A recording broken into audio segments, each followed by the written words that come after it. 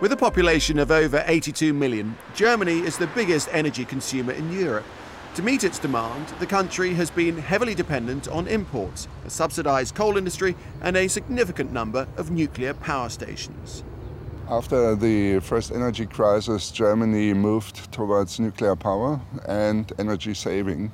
So that were the two main directions. And there was a combination with hard coal promotion policy.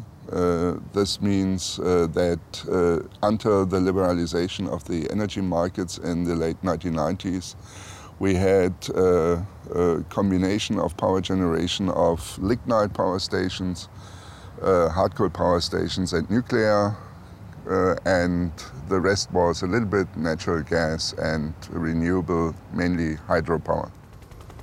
But in 1986, an event occurred that was to profoundly change the course of German energy policy.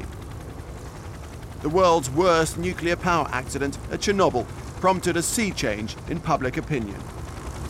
Chernobyl changed the attitude of the Social Democratic Party and the trade unions, and it also changed the position within the utilities, because since then no new contracts were closed and even plans were put back in the drawer. So that's one side. The other is that the public opinion in Germany since then has very strong against nuclear. And this is still the case, also in comparison to other countries like Sweden or Finland. Germany is anti-nuclear.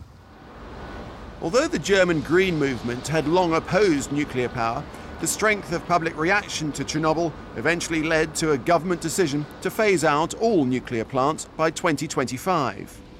At the moment, there are 17 nuclear power stations operating in Germany, and their contribution for electricity generation is in the range of 26–27%. The phase-out policy means that the utilities are not interested for the moment in constructing new nuclear power plants. It's too risky. But this decision has presented a massive challenge for policymakers. How will Germany's electricity demand be met in the coming decades? The substitution of the nuclear will be a mix of fossil fuels, hopefully clean ones, in first hand natural gas, but if it's possible to use clean coal power stations, then this will also have a part. And naturally also renewable energy sources, and last but not least, energy efficiency. So we have to reduce our electricity consumption in the long run. To meet its ambitious CO2 reduction targets, it was to renewables that policymakers turned to find a long-term solution to Germany's electricity needs. The passing of the Renewable Energy Law in 2000 marked a dramatic shift in the pace of change towards a sustainable energy future. The turning point was the Renewable Energy Act, with its special philosophy.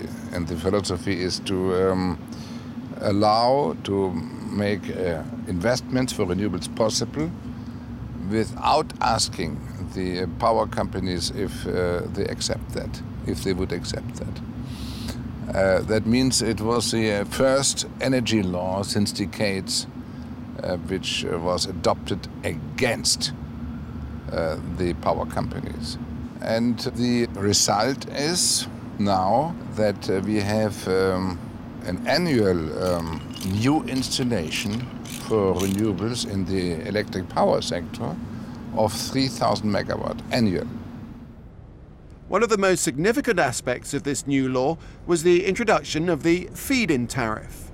The feed-in tariff is basically an obligation of the utilities to take renewable energy into the grid and to pay a certain remuneration for it. The table of today's remuneration is very complicated because it also has to stimulate innovation of a technology. So it's depreciated each year, and it works very well. The prospect of premium rates being paid for energy fed into the grid resulted in a huge demand for solar panels and wind turbines. We created with the law a market, and the guaranteed price is for the investor, for the supplier, the power supplier. That means for the people who buy the windmills. The more productive the windmill, the higher the profit. That means our law is a strong incentive for technological improvements, for the improvement of the productivity of windmills, and therefore it gave a strong push for the technological development of the windmill industry. Although the growth in wind energy has been hailed by many as a major success story, the siting of turbines, and in particular large wind farms, has generated controversy. If someone compares a free landscape with a landscape with windmills, he may be disturbed by that. But this is not a fair comparison. One must compare a landscape with windmills and the landscape which is touched everywhere by the emissions, the acid rain, its damages for the sea, for all water resources, it damages for the forests, it damages for the climate. Alongside wind power, Germany is continuing to develop other renewable sources of energy. The most prominent form today since last year is wind power, followed up by hydropower, which is partly large hydro and small hydro. And then biomass power plants are also increasingly important. There has also been an enormous growth in solar photovoltaic power. Based in Berlin, Solon AG is one of a new generation of companies riding the wave of a burgeoning alternative energy industry, boosted by further legislation that includes a requirement to reduce energy demand of all new buildings by an average of 30%. Since the introduction of the EEG, the Renewable Energies Act in 2004, we have seen a huge demand growing for photovoltaic systems in Germany. Germany being the biggest market now for photovoltaic technology.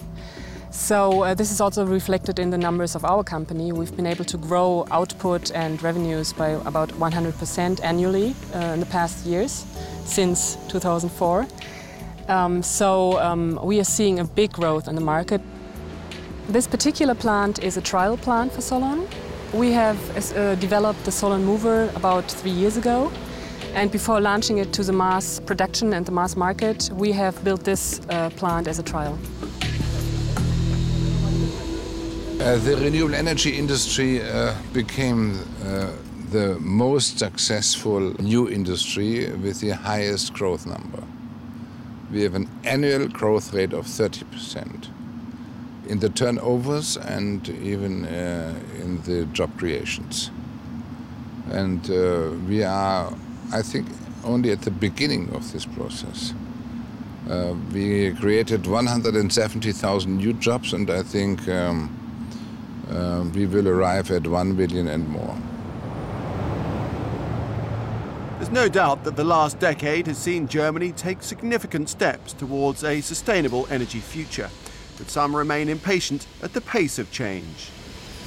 Germany does enough to promote renewable energy in the electricity sector, but Germany does nearly nothing to promote renewable energy in the sector of heating and cooling. And so we are discussing with our environmental ministry to set up some kind of a feed-in law for heating and cooling by renewable energies, but it's not clear if they will do it. But Bund is pushing strong for such a law. However far the country still has to go, Germany has come further than most of its European neighbours. There is an increasing conviction that German energy policy makes economic sense, and that where Germany leads, others will inevitably follow. Conventional energies, fossil as nuclear, will go up. There's no way out. There are rising fuel costs, rising infrastructural costs, rising environmental costs, and rising security costs. The costs for renewables can only go down. There are no fuel costs, with the exemption of biomass.